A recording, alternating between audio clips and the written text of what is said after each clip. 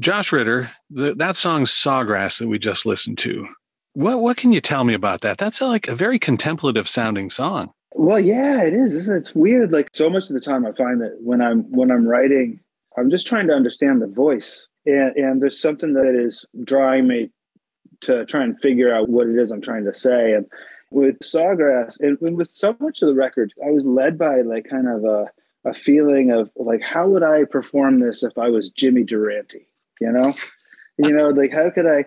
There's such a way of like in Jimmy Durante's, like, whether it's like make someone happy, or those beautiful way he delivers something, which is like, it feels like there's something hard won in the delivery, and also something that felt generous about Jimmy Durante and warm, but that was real, and it wasn't like a showman's trick. Whatever I write with this song, I want it to have that warmth, whatever it should say. And it's all about just knowing that there is other life out there. There's someone else out there for us, and to keep looking. Josh Ritter's new album coming out in April is called Spectral Lines. Josh, you're taking me in a whole different direction than I thought we might be going. So right away, I'm going to ask you, Jimmy Durante, why Jimmy?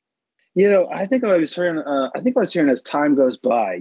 I found Roger Miller many years ago the same way. Then, like, I've heard one song and I know there's something there, and I've followed it. And that's the wonderful thing about just being able to follow those impulses now with music. Like, I didn't have to search long to find all of Jimmy Durante, and that was a wonderful feeling. Though I find that mostly for me, writing is about just listening to that kind of impulse that tells this is important for whatever reason.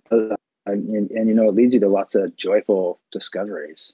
So, Josh, tell me what's behind the title Spectral Lines? I've been astonished usually by the cosmos. It's easy to say because we're all astonished by the cosmos, but I found like one of the things that I really appreciate about it is this way that we humans come up with names and descriptions of things that are bigger than us and that are concepts. And in astronomy, this thing called spectral line is something that I came across not so long ago, but it described what I was going through with my music at that time. It actually, a term for when a planet passes in front of its home star, you see around it through the telescopes at James Webb, you see around it a corona around the planet, which is the sun's light, but it's shining through the atmosphere of that planet. And it allows us to read the constituents of that planet's atmosphere. So it's a way of saying, like, what does this planet, like, what's made of, what's in the air. And it's a way of like looking for places that might be like us. And I thought, like, what a beautiful thing. Like, as a planet, we're looking for partners, that's so cool. So wonderful. So we're talking with Josh Ritter. As I said, his album's coming out in April called Spectral Lines. Josh is going to be visiting with us here in the Capital District at the Egg on March 5th. I want to put that right into your head right now, folks, because he's coming solo. And we're going to talk a little bit about that in a moment, Josh. Sure. I was wondering, would you say that this album might be having to do with connection? Because it seems like you're talking about connection with that, finding something that we could connect with.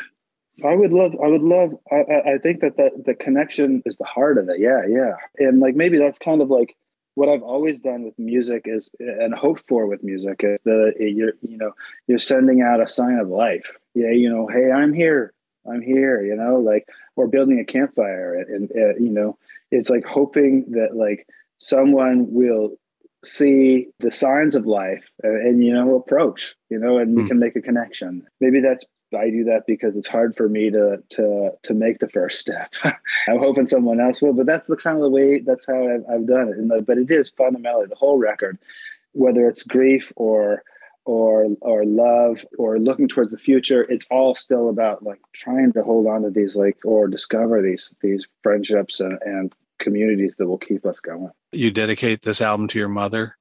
Yeah. Yeah. Did she pass recently? Yeah, she did. Yeah, she was an amazing thinker in science. She's just an amazing woman, just an amazing person, and a spirit who really kind of guided me in my first kind of steps towards being impressed with the world, and noticing things. And like, yeah, she's She's amazing. She is so. I often think that, she gave me and my brother the wings that we still use. Awesome. Well, I'm so Yeah. sorry for your loss, but that's a Oh, wonderful thing to have been given, a gift, right? That you were it given. really was. Yeah, Yeah. yeah, Yeah. amazing. Fantastic. Josh, one of the things I always love about getting a new Josh Ritter record, and I have to say, getting a new Josh Ritter record and then going back to the Josh Ritter record like a couple years later, maybe 6 months later, is I don't know where you're going to go. Like, I didn't know when I first heard Sawgrass, I was like, that's Josh Ritter? Wait, that's a song? That's so cool. That is the coolest. So how do you do that? Like, what inspires you to sort of say, okay, well, I did that before, but now I'm going to do this? Yeah. Oh, yeah. Yeah. Oh, I think it's like such a sweet feeling.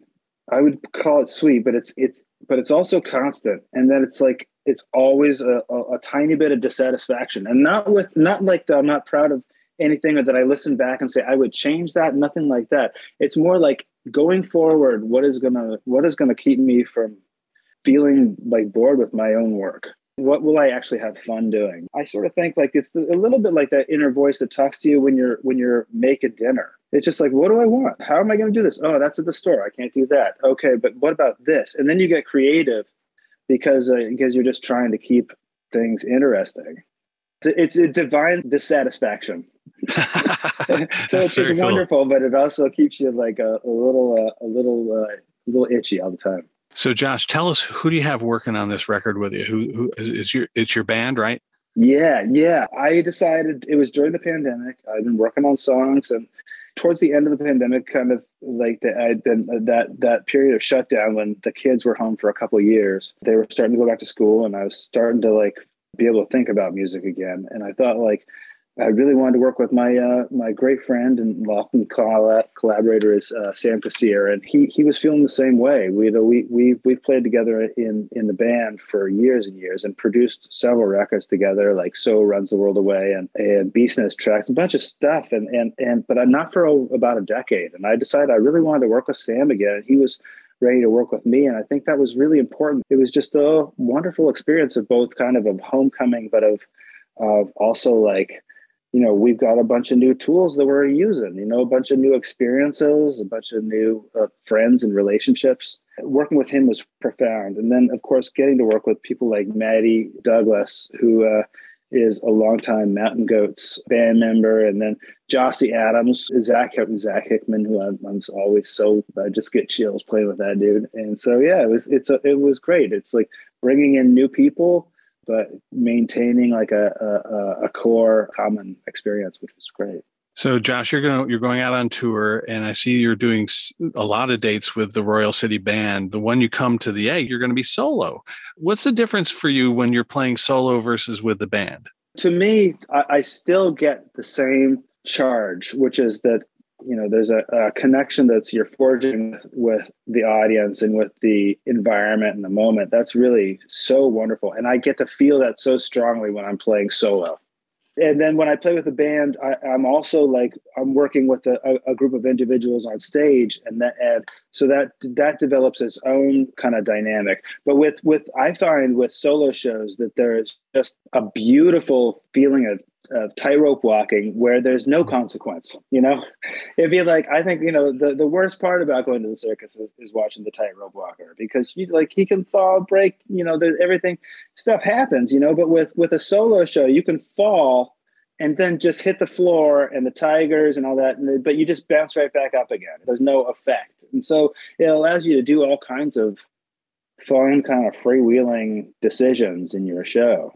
I really love it. And that's how I started. So for me, it's like returning back to the very way I first began playing open mics, and it's a very comforting feeling for me.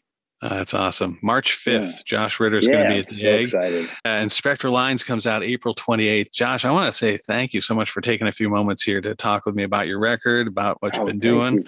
I'm just so honored to get a chance to talk. And I thank you so much for playing it. And thanks a lot.